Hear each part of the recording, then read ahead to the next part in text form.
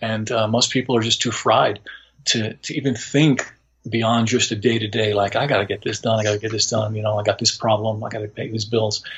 Welcome to Becoming Legendary, a podcast where we talk with rad people from all over the world about their legendary stories. That was Dr. Carlos Santo, a naturopath, a yogi, and an all-around amazing guy.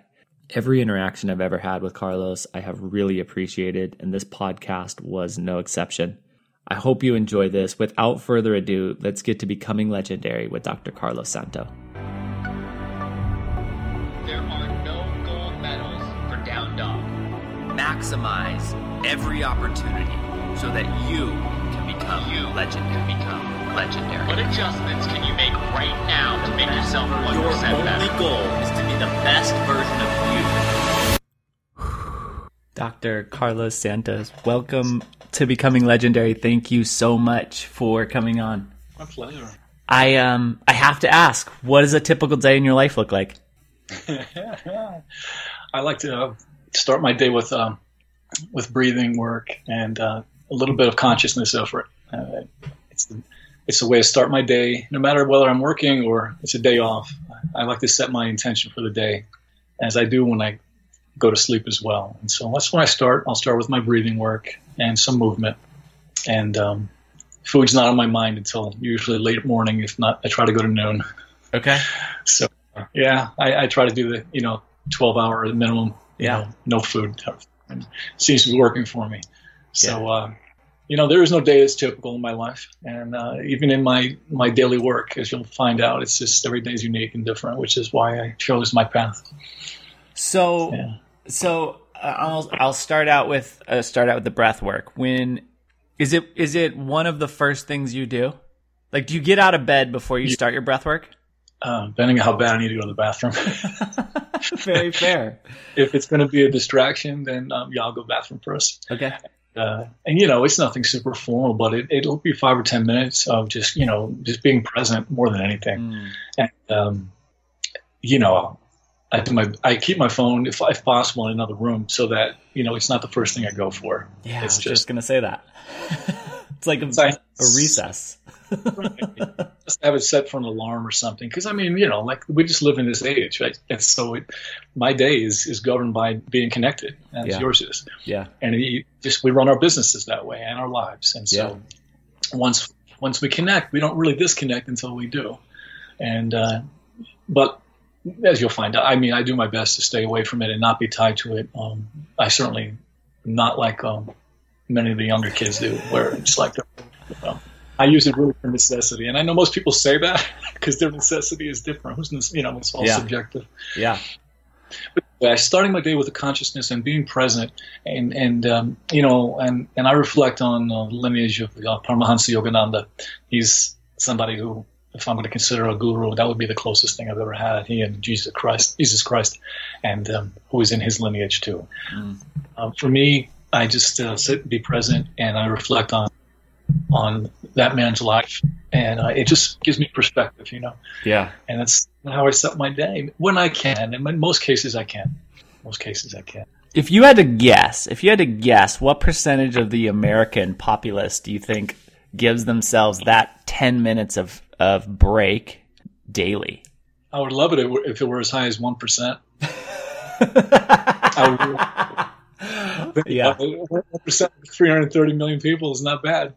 And I would love it if that many people did. And it's possible many more, right? Of course. And people who are in the yoga path, which is, super popular here, and it just continues to exponentially, rise. They're more than likely going to be doing that.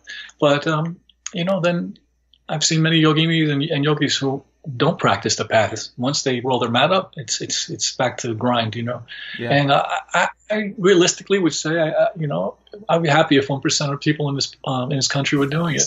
I think that's it's a really interesting, because when you started that, I was like, he's going to say, I'd be really happy if everyone did, or I'd be really, and then 1%, it's that's a realistic expectation. I would be really happy with that too. I'm a scientist. I am a realist.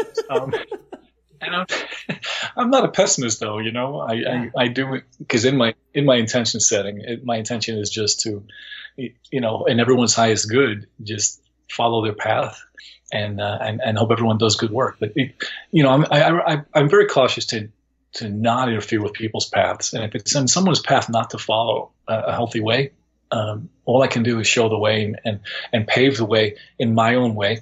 Yeah. But it's up to them to follow. Yeah. And I'm not following me. I'm just saying, I want to just clear some of the energy with my intent. Yeah. Many ways we can do that, right, with heart math and other things. But just in meditation, we clear the way for people to find that experience. And that's my intention. And maybe it's more than 1%. I would love it if it were, but I'm just basing it on my experience with my patients. And most people are just too fried to even think beyond just a day-to-day, like, I got to get this done. I got to get this done. I got this problem. I got to pay these bills. And so they start their day with the electronics, with the coffee. And, it's just from the start, we're starting already from behind. And then we take that into our sleep. That is the unfortunate way that we have gone in the capitalist culture, which I actually support, individualism and capitalism. I'm good with all that. But balance is so important. If you can do it from a spiritual minded, perspective, a spiritual perspective, it could be phenomenal. But the bad side of it is, when we let it just take us over and we lose focus of who we really are and what our true path is on this planet, our dharma. Yeah.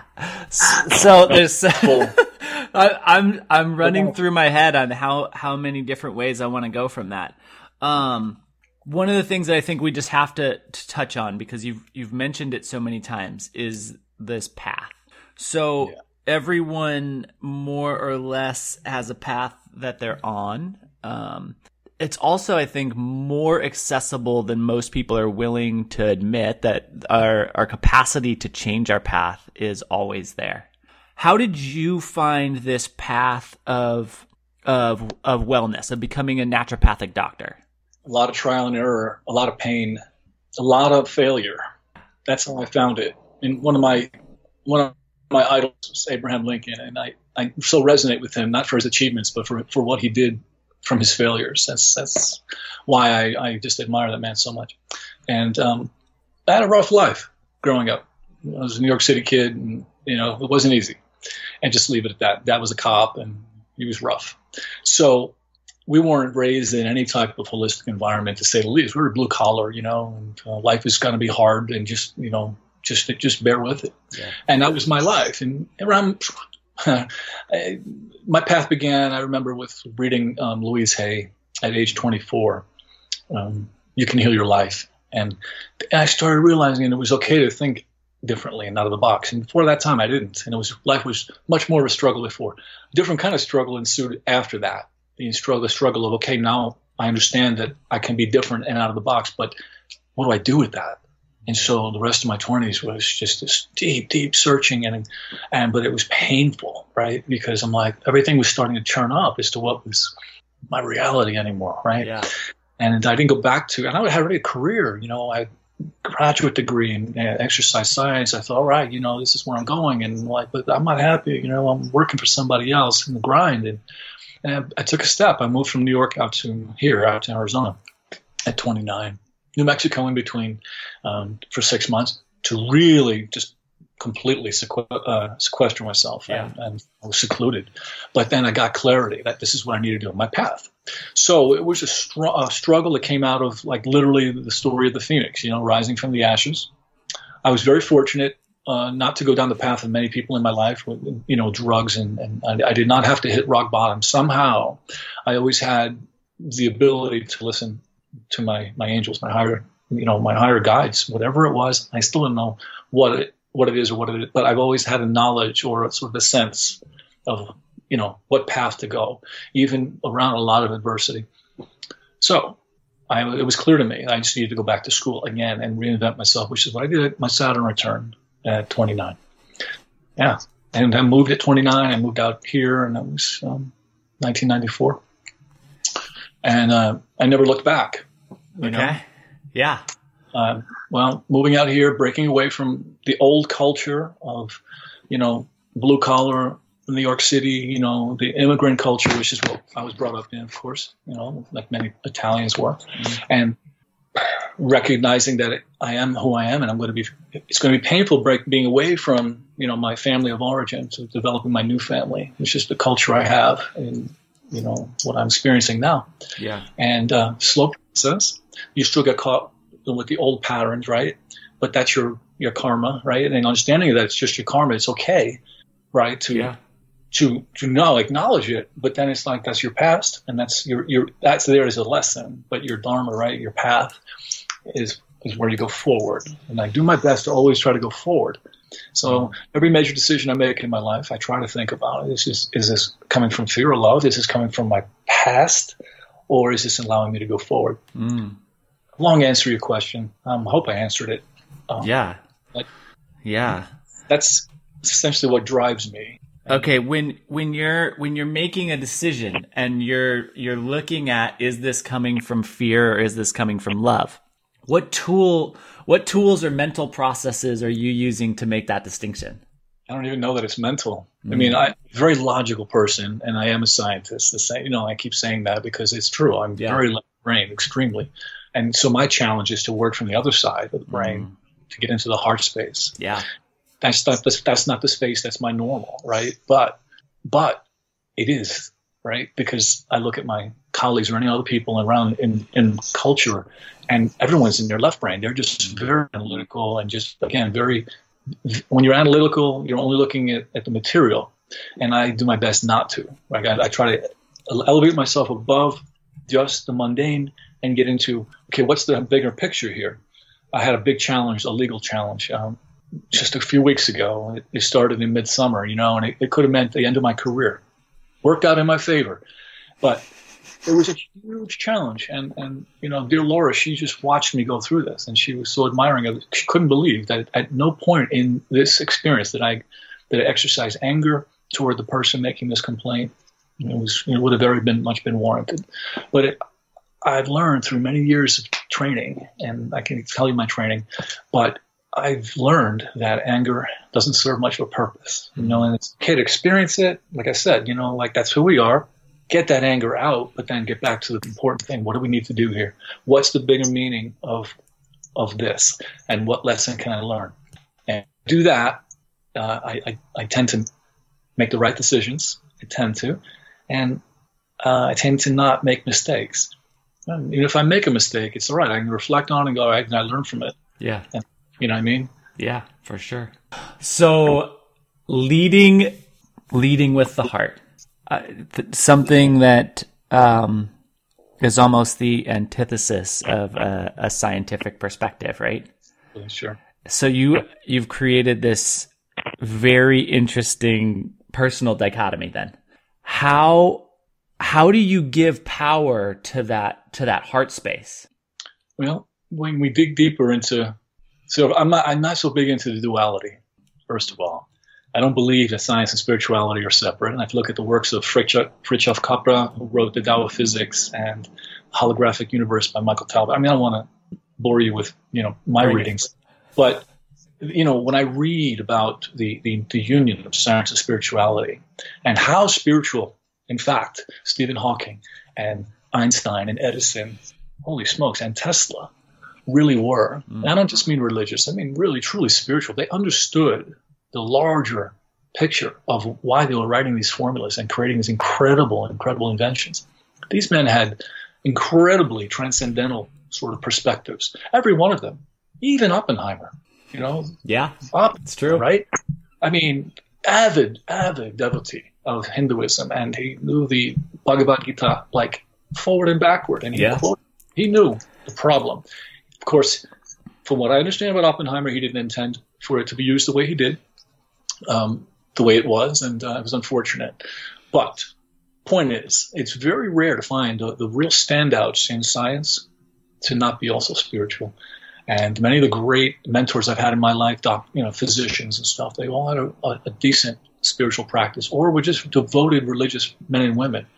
And I've always modeled myself after them.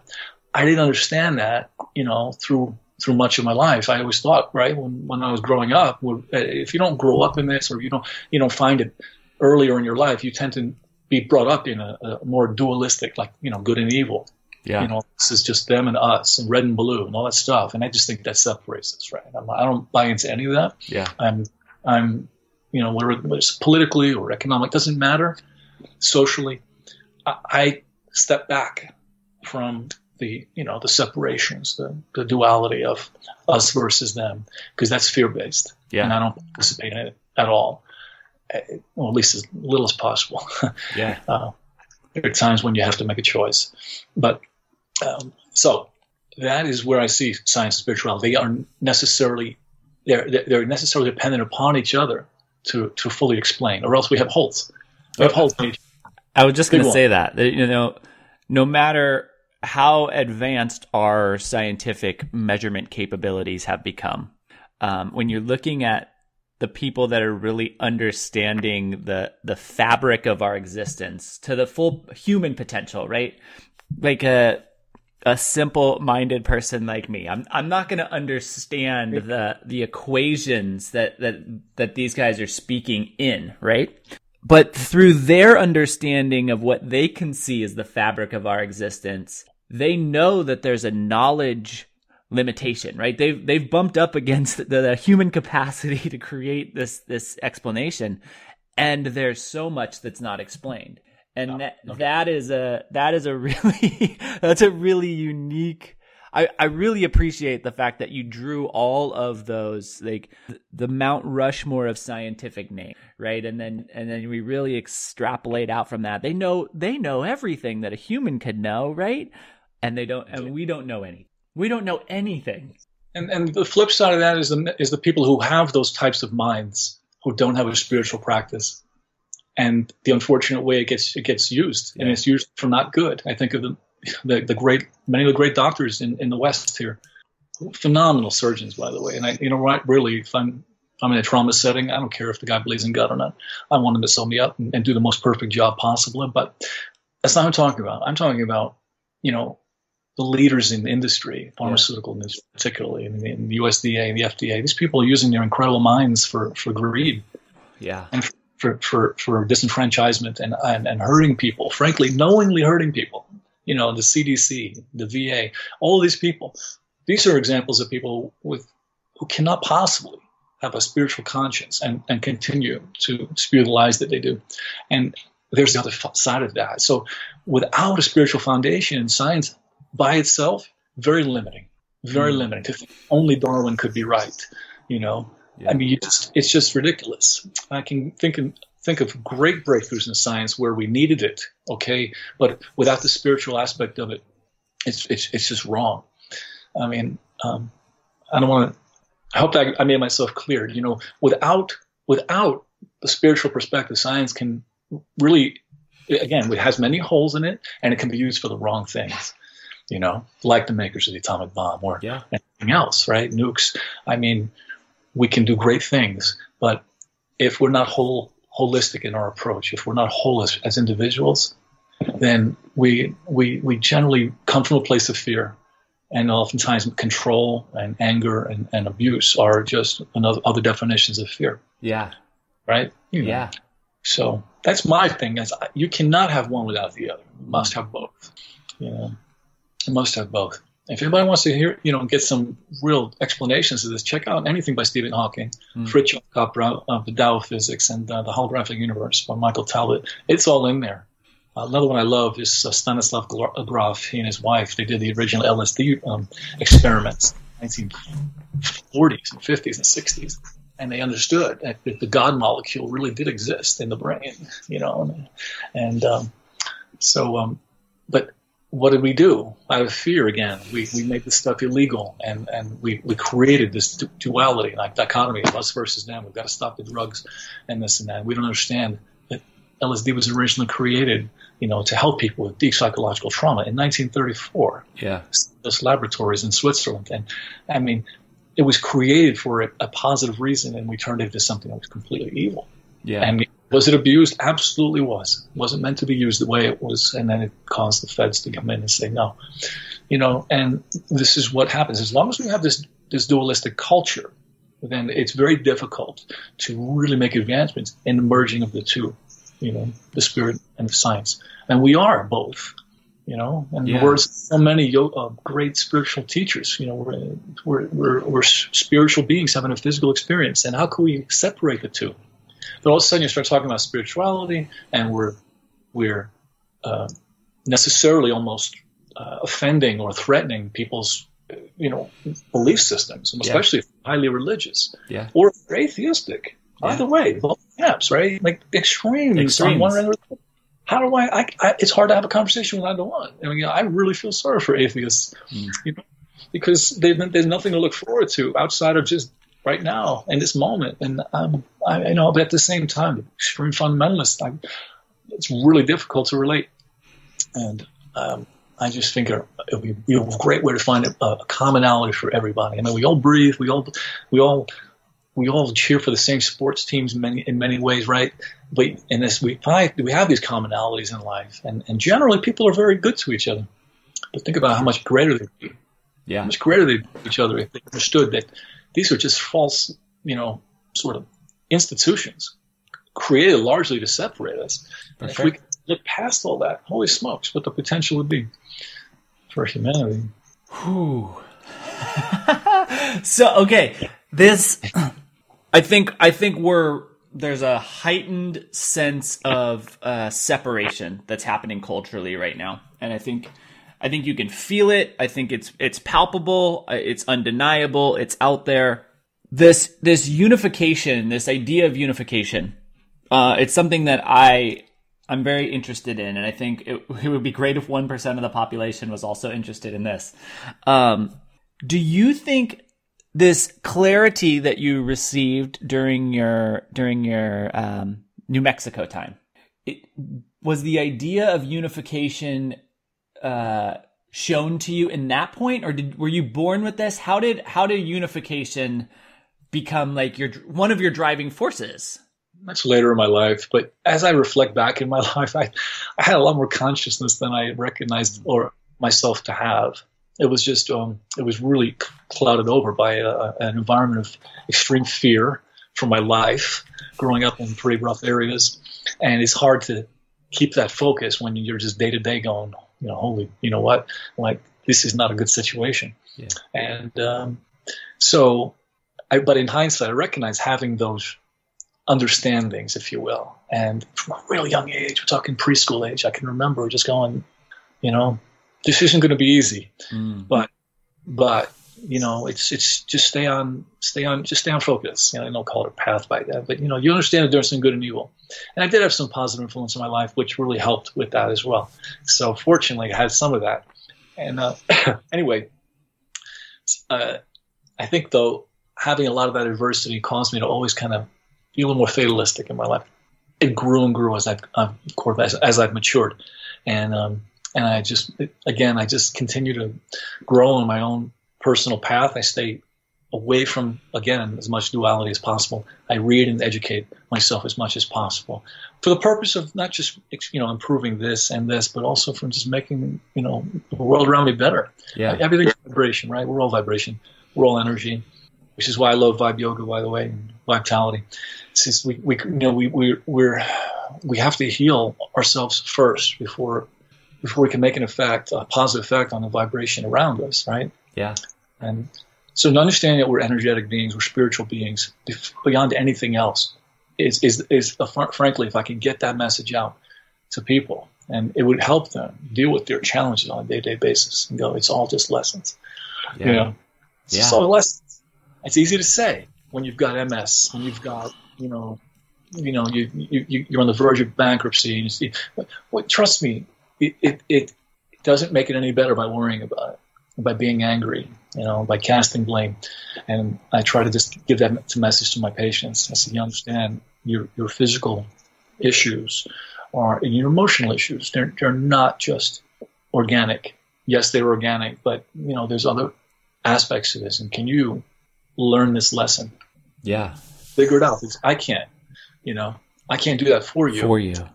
Right. But all I can do is tell you that there is a lesson here. Just leave it at that. And then they'll come back with, well, you're casting blame. Why are you blaming? No, I'm not blaming. This makes people angry. All I'm saying is personal responsibility. Every one of us has that. And it's our duty to figure out what that is. What is that karma that we need to clear up? What are our lessons in life do we have to clear up so that we can move forward and move closer to whatever it is we're moving closer to? I'm always thinking, right? Universe is expanding. Where are we expanding toward?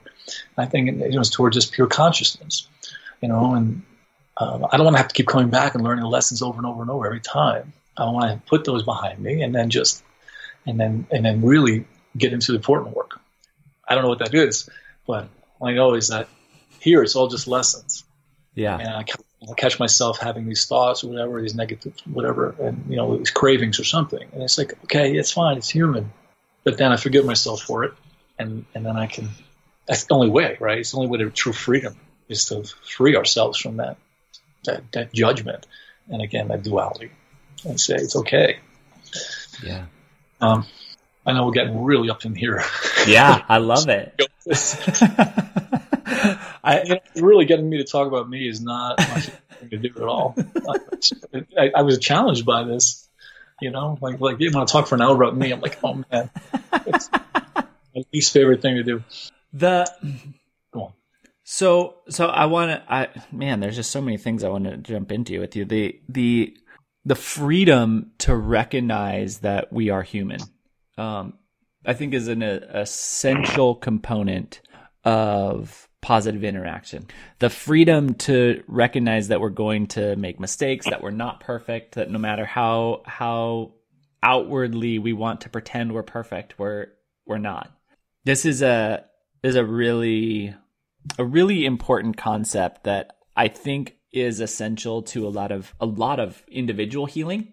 Now, you work with individual healing on a really intimate level. Is there anything that is consistent across populations that you interact with that everyone could do better? The majority of people could do better. There's probably nothing that everyone could do better. And to do better, that's a tough one. Everyone could do better.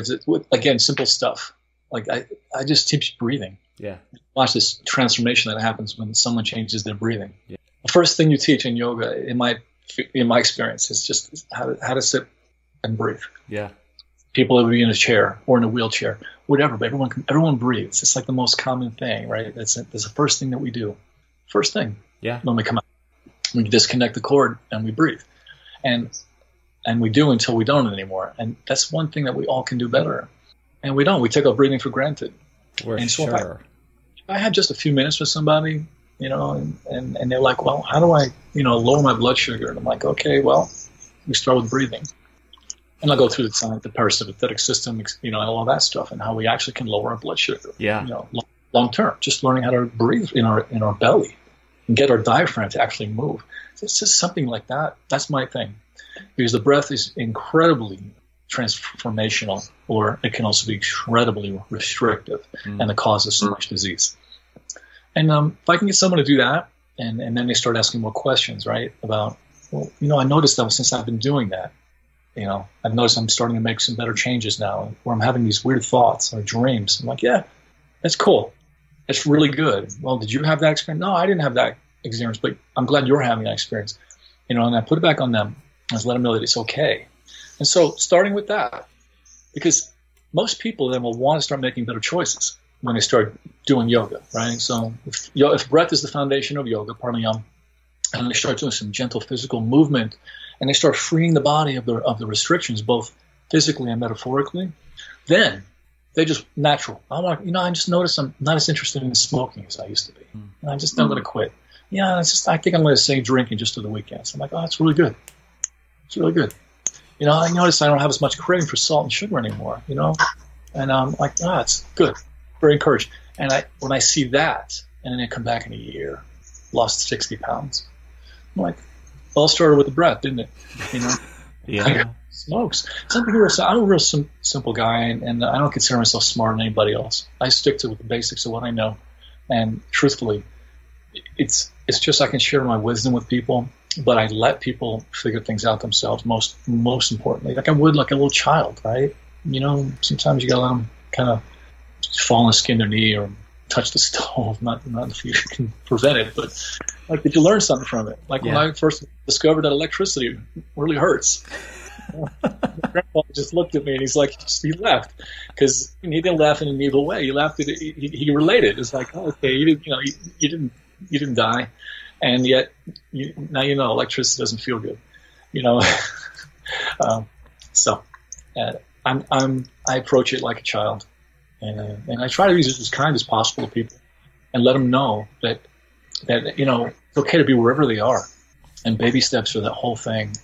You know, people aren't going to come see me and then one visit come back and leave with a whole box full of supplements. It's just not what I do, because it's not going to. I'm not changing anything if I do that. Yeah. Do that for a month or two, and then they don't come back, or they just stop doing it. I'm like, and they come back, you know, for a follow up. I'm like, nah, I didn't do that. It's just too much. And this one made me feel this one. Because I'm only looking at, and that was my old practice, by the way. Right? That was how we were taught. Yeah. But as I've moved on with my spiritual path and doing my own path, I recognize there's so much more to healing. So I try to, again, blend the two, the science and the spirit together. And most of it's by example. See the book I have on my desk and you want to read. They want to know what that's about. And I'll go, oh, yeah, here. You know, but why are you reading about Lincoln? And I'll say, well, you know, this is why. And, you know, why are you reading about Stanislav Grof? What's that? Holographic mind. What's that about? You know, I let people ask, and then I like to guide by example. I found I was able to really do that as a yoga teacher because you have the group setting, and people want to know a lot more about you. I'm like, oh, okay, you know, and they come to you because of you, you know, not so much about the specific type of class you're teaching, you know. They want to take you already want the Patria experience, you know, like, what's he going to talk about today? And it's your delivery. And that seems to be why I've done well in my medical practice, is the bedside manner part of it, you know, not so much about this breakthrough I got with this and this. And people heal. It's pretty cool. Yeah, that's really cool. Yeah, not always. You know, some of them, it's like, that's not my thing. That's okay. I really needed this, you know. Well, I can send you out for IVs. You know, I don't do that anymore. Yeah, it's just not what I want to do. Yeah. Right? It's too much scientific. You know, it's like we can address this in many ways, but I'm not going to do that part. You know. Anyway, that's really. I love that. Do you? I assume there are other peers in your world that are treating people similarly, because I haven't interacted with it, and I really love this on a individual, like a personal level. This is a treatment program that I'd be drawn to. Yeah, and I mean, generally, you're going to find it. Naturopaths are pretty generally out of the box type. For sure.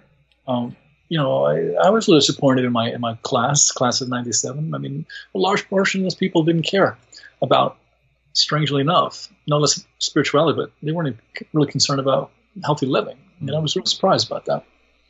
And but I was in a way more judgmental space way back in the day. I'm not anymore, right? I truly learned to just accept people where they're at.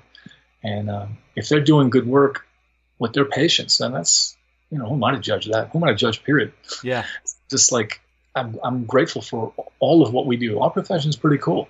But there's some pretty conscious, you know, allopathic doctors, chiropractors, and, you know, so I don't know what percentage, to answer your question, Patrick, about that, but I hope it's a majority, you know? I don't think it is. But I would love for it to be. I really think when I'm kind of like calculating all of the pieces that I know about you, this concept of living by example is the thing that keeps poking its head up the most. So I want to share this story because I've meant to have this conversation with you one-on-one 50 times and never have. But there was a moment when, so you practice at Vitality, you come in, you make our day brighter. There was a moment when you came in and our booking system had made an error, right? It had overbooked a class. And when an overbooking of a class happens, it's like horrifying for us. Like there's so much chaos and just worry and fear about what's going to happen. And your response was so kind and loving and open, and it was so human. It was like, yeah, mistakes happen, man. It's all good. We'll figure this out. And for like the amount of physical stress relieved in that moment. Oh, that's awesome. It is awesome because it's like it was a perfect demonstration of you living your practice and you leading by example, and how you can never know how much impact that has on the culture of the studio. But just that moment is like ingrained into my mind forever. And I'm just eternally grateful for how you handle that situation, and knowing how you handle life. It's a really beautiful thing. So I can definitely attest to the fact that you really truly are leading by example. And that is such a just lovely, lovely experience. So thank you. My pleasure. That is something that's just part of my personality, though, too. Yes, it's grown right in my path, but I remember just as a youngest child, just always kind of never wanted to hurt someone's feelings, or always seeing life from the other person's side, right? Yeah, and that is my personality. But the got me a little teary-eyed, by the way. Me too.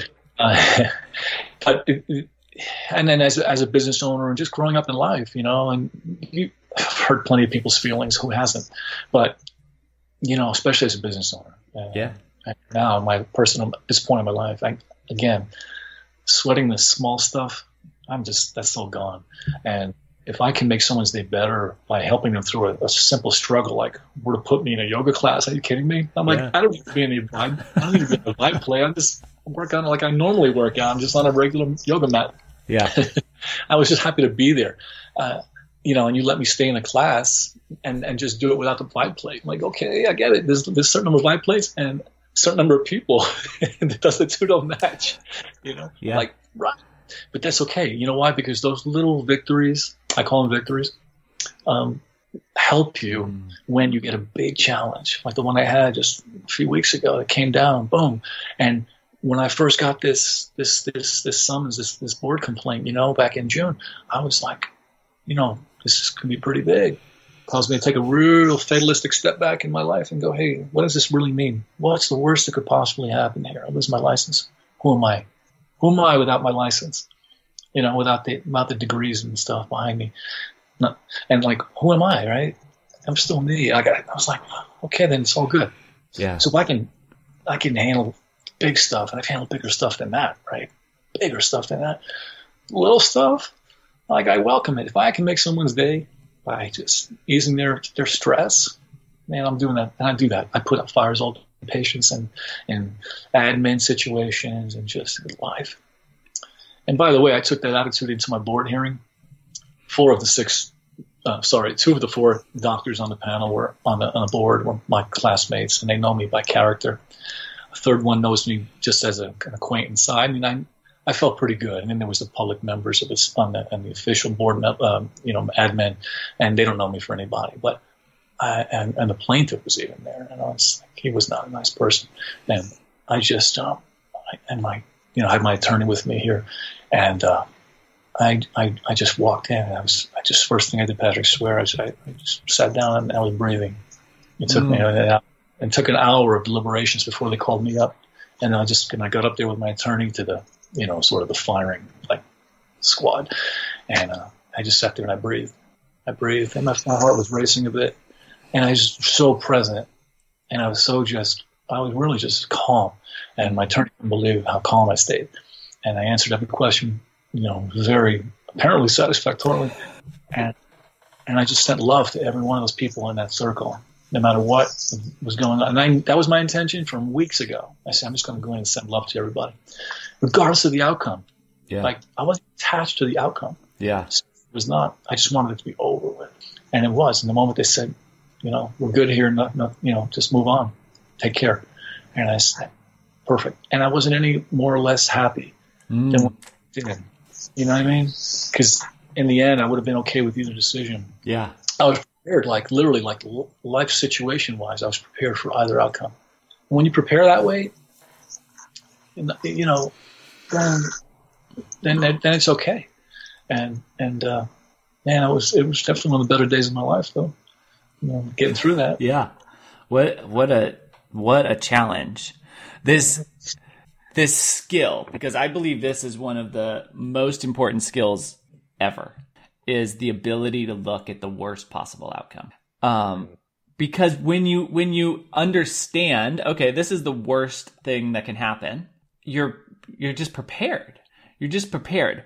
Is that something that you really crafted for yourself? Yeah. I've been afraid for my life a few times before. And then as I've grown spiritually, I recognize that if the worst thing is dying, it's not so bad because I don't have a fear of that. And it's not like I have a death wish. It's just that I understand that this is just one level of vibration. And what we call dying is not the end. I'm certain of it because I've gone through it, not as a near-death experience personally, but losing close people in my life from a really young age. And I remember hearing about so-and-so in my life died. And I said, I'll see you soon. That was always my attitude. And that was my last words to one of my greatest friends in my life, Dave Oliver, a teacher of all yoga teachers. I was at his feet when he took his last breath. And all my last words to him were, "You did good, Dave. I'll see you later." And that's all. And just, and it's the same thing when I lost my dad, and I was there and I helped him to the light, and I recognize that when we shed this exterior, that's all we are. We are just these children, and we just want to grow, and we go to another form. And it's not, if we could only see life from that perspective, we wouldn't be afraid down here at all. Sit down here like it's up there. It's not. It's just in another place. And they wish one thing for us. I say they, right? When they're on that side, they wish one thing for us. It's just don't worry and just enjoy life. I know that. And so if I look at that from that perspective, how does anything else stand up to that? If that's the worst possible outcome, then, it's not that bad, and it just makes everything else easier to deal with. Yeah. So, I'm getting overbooked in a yoga class. It's a deal for you. And I recognize that at that moment, just like it's a big deal to that screaming patient who understood they were going to pay this amount. And they were told a different thing when they came into my clinic. Yeah. And I'm like, oh, I get it.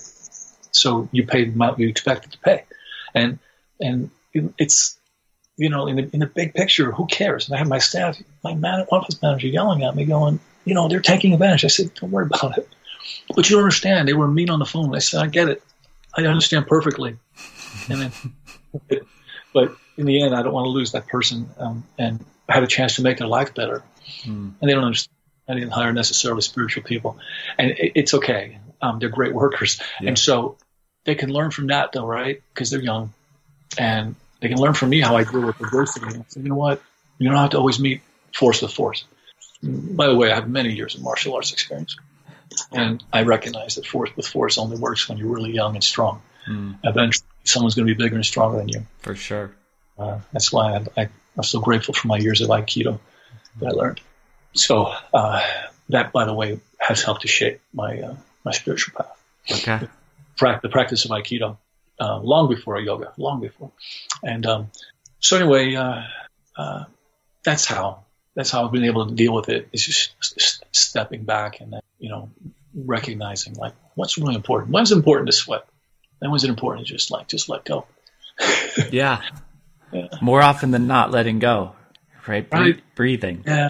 And am I perfect at it? Heck no. I mean, I gotta tame my temper. I had a bad temper in my life, but I've really come away with it and come to terms with it. And a lot of that was just modeling after my upbringing, but it doesn't serve me, and therefore, it doesn't mean I can't be direct with people. And if they're being belligerent, and I have no problem telling them I will not do business with you. Yeah, and that's because I've recognized in life there are certain times where there's something or a situation or a person is being unreasonable or is unreasonable, and there's really no healthy medium, then I have to stop it And that's where, Shiva and Archangel Michael kind of archetypically kind of come into my space. I'm like, it's okay sometimes to swing the sword, as long as, you've exhausted all other options. And, but not for the purpose of hurting, just for the purpose of saying that's enough. You're going to have boundaries are important. And, or if I come to the aid of somebody else, right? Yeah. Very important. And then I recognize it's okay. Then go back to, it's not coming from ego, then you're good. It comes from ego. That's my opinion. It's not okay. Yeah. I'll be swinging my sword that way, away. So what else can I tell you, Patrick? I'm a wide open book, apparently. You are a wide open book. I'm really trying to access how, right, like, so that ability to relearn the utilization of temper. Was it the martial arts? Was it meditation? Where did that skill set start to develop for you? Yeah, it was martial arts. I started around age 19 in college, and I had just so much anger. I just thought that's how life was. You're supposed to be angry. Yeah. And then when I beat it out of myself physically, just exhausted myself physically. I mean, fortunately, I was in a martial art that was highly physical and a lot of fitness work, right? It was about, I'm like, when are we going to start hitting bags and stuff? They're like, you got to do 100 push-ups every day first. And that's only the start of it. And then I got it. So a lot of that was just physically releasing, right? Yeah. So with that, also from a lot of humility, just from a lot of humility, losing a lot, just recognizing that I, frankly, wasn't better than anybody else. And I was reminded of that a lot. But I was reminded of that in a very negative way. I don't need to get into it. But point is, coming from a place of humility already made it very easy to turn that inner anger into something good. So, I went through a destructive phase, but fortunately not personally. It was just more like stuff got broken. Okay. I did vandalizing and stuff in my late teens until I knew better. But I never hurt anybody. Yeah. Which was great. And never got hurt, never had to get into drugs or drinking. I'm not wired for that. I'm not an addictive person, I'm just very grateful for. I don't have that chemistry. So I didn't have to deal with that challenge. But the challenge of anger and severe depression, right? As they say, it's turned inward, it becomes depression. Yeah, it was bad. And it still peeks its head once in a while. But most of that was chemical, and I fixed it.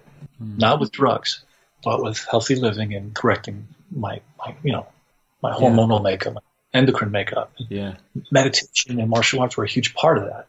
Because again, the breathing and the correcting the nervous system, it just brings it all together. So the path was, martial arts first, which was, by the way, I got into it from fear, right? But who cares? Gets you into something. For sure. And then, that's why I started lifting weights and stuff. Again, it was all fear-based. I got to make myself bigger so I can't get hurt.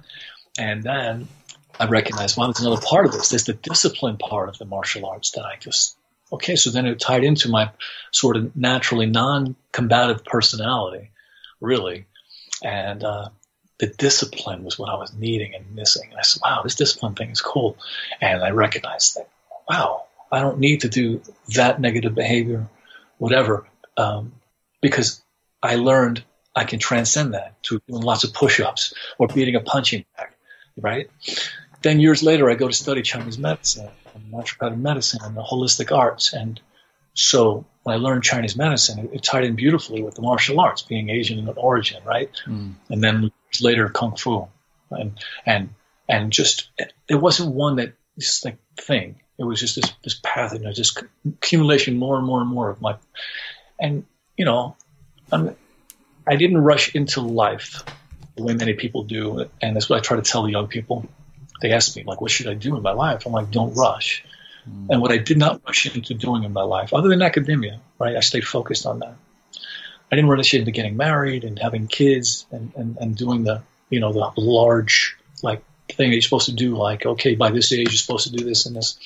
I did a lot of that with a couple of real estate things maybe and with academics, but that was it. A lot of failures. And then it wasn't until much later in my life that I started really, rooting down. Instead, I recognized that from a pretty young age at 24 that I needed to fix a lot of things in me. And I couldn't fix that if I were raising kids, if I was doing those things. And I took a lot of the attitude of what the millennials are doing now, where they're just kind of really taking their time. They're not rushing to move out, although I did. I got out. But I was by necessity. Somebody was going to get hurt if I didn't. Unfortunately, I have to say that. I would have stayed, though, if it weren't so combative in my home. But I'm grateful for that, because I was a slow developer growing up in a big way. I was a very slow developer. Slow, like compared to all my peers, kids. I did not get into this at that age and not get into that at that age. And at the time, I felt there was something wrong with me. And then I recognized later that, my guides had other plans for me. And, it was very hard growing up being a different kid and then a different guy. It was cool. And now I've surrounded myself with communities that celebrate not only, me, but my differences. And how cool is that? And whether it's in Bhakti yoga or in, vibe yoga or whatever I'm doing, right? Yeah. Or that I can create my spiritual family and create and define my community rather than be defined by a culture that I had no connection with at all. High materialistic, fast-moving culture. It just didn't match my personality. And I tried to fit in that. And when I was with that resistance, I was horrible depression and anger. And then leaving myself of all of that, moving out this way, recognizing I can be my own master of my own domain, and then sharing that love and acceptance with other people makes my life a lot more fun to live. And I have a lot more to look forward to.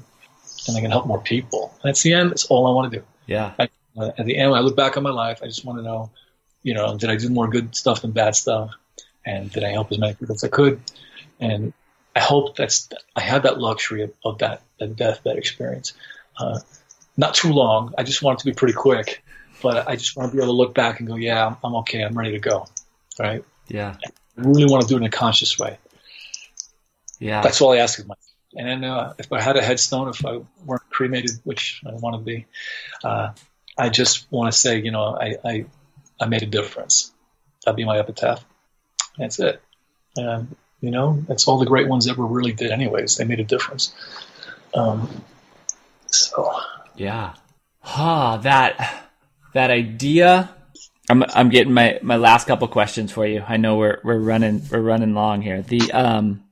Anywhere you want. The idea of your personal discipline, because I think just the word discipline makes a lot of people cringe.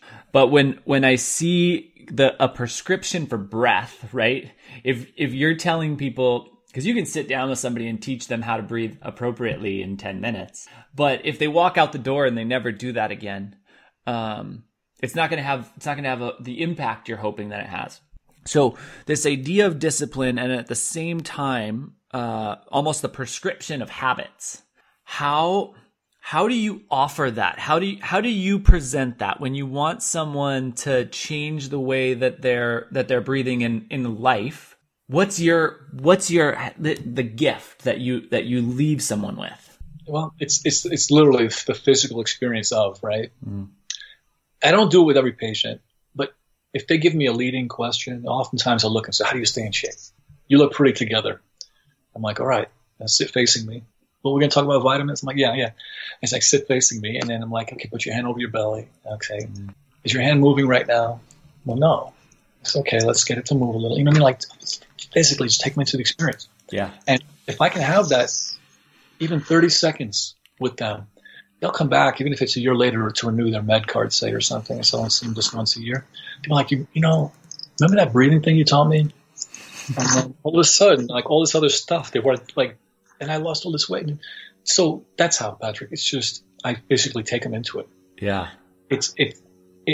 Unless you have the physical experience of doing, you can intellectualize all you want about, right? You can talk about yoga all you want, but if you don't get down the mat, it's just not going to happen. So in my space, I'll get down on the mat with people. I'll show them. I say, look, here's what you need to do. You come to me for answers. Here's what you need to do. And I'll, besides the breathing, whatever it is, I say, look, you're not breathing right, but you're also not walking right. You're not, your posture, here's your posture, check it out. And like, little things like that.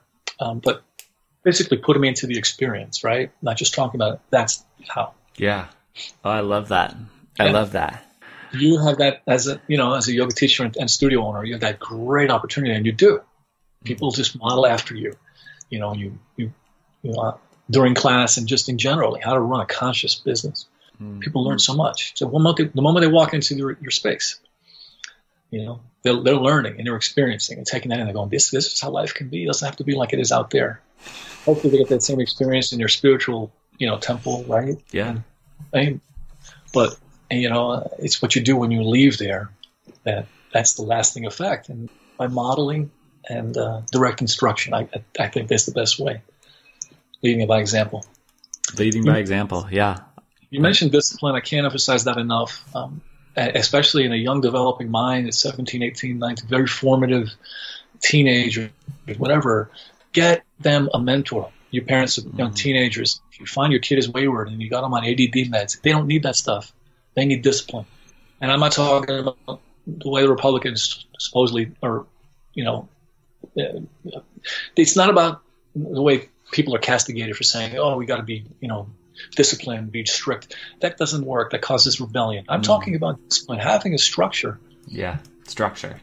Having a structure for this kid. And if it's a single parent household, more important, if there's not a strong male figure, get them one. Send them to Patrick, show them how, you can be peaceful and healthy. And send them to whomever, it is, a coach, somebody. I'm sorry I brought the Republican thing, by the way. I'm not political. I just meant the way the Republicans or the conservatives are viewed in the media. For sure. I don't believe in that. Yeah. Like, it's not what I consider discipline. That's not. We confuse punishment for discipline. Yes. Or, rigidity and then stiffness. No way. No. But discipline came in very handy for me when I had no structure in my life. I was the oldest and the only boy in the family, and I had no one really to show me what it was truly like to be a well-rounded person. No, it was the only way was through anger, putting your fist through walls, and getting ahead of other people and knocking them down. I was like, that never resonated with me. That was where the struggle was, but no one told me any other. So I found it through martial arts initially, and then through mentors eventually. Sadhguru really speaks around this idea as discipline being the scaffolding, right? So that if we pull all of the societal expectations away from a human and they don't have a strong scaffolding that's still there, they end up in a pile of chaos. But if we've built the scaffolding and then we remove all the BS, we then have the scaffolding to build from.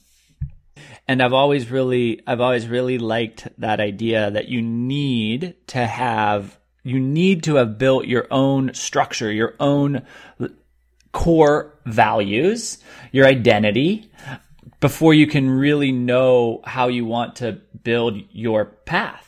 And to me, you are living from this, you're really living and empirically living your values. And that is so refreshing and honest and real. And it's so nice to know you.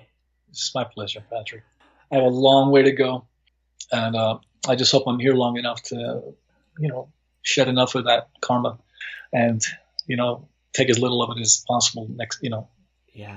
In the end, I just want to leave it all here. That's all I want to do. Yeah. It's a beautiful thing to be able to experience, you and people like you. There's just the more of you there are in the world, the more potential we have as a society. Wow. I certainly didn't expect that. But it's true. And I wasn't fishing for that. I know you weren't. I know, but it's just true. It's just true. And I really appreciate you. I really appreciate people like you. And I think that one of the things that is becoming more and more valuable to my life is being really willing to acknowledge that this type of thing and being willing to encourage it. Because if we think positive thoughts about somebody, that's lovely for us maybe, But if we share positive thoughts with people, it creates that healing and that connectivity, and we can start to rebuild the fabric of society.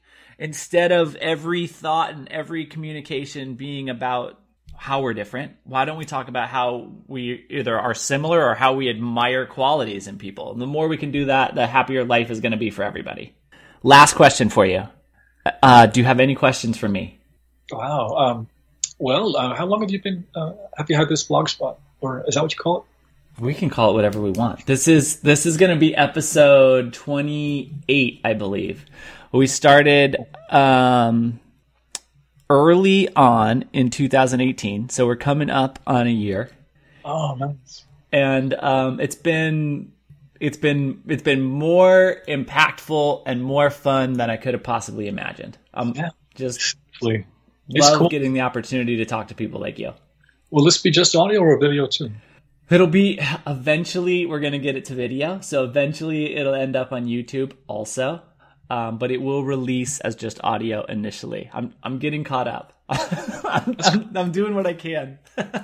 use it any way you like, but maybe I'll get a piece of it and eventually do like a snippet of the video part. Maybe I could put it up on our website or something. For sure, without a doubt. Anything that you can use, you just let me know. Well, I could be of any service to you in any way.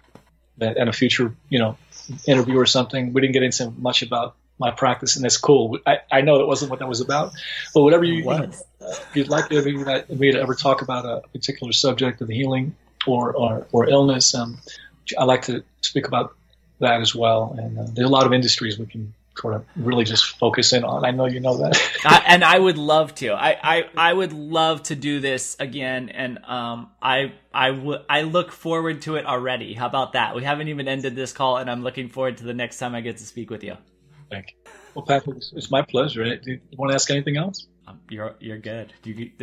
I feel super happy. This was a completely different conversation than I expected to have, and it couldn't have been more beautiful or perfect. Thank you. Pleasure's mine. Thank you. Enjoy the rest of your weekend, man. Thank you so much for the time. You as well, my brother. Thank you. Yes.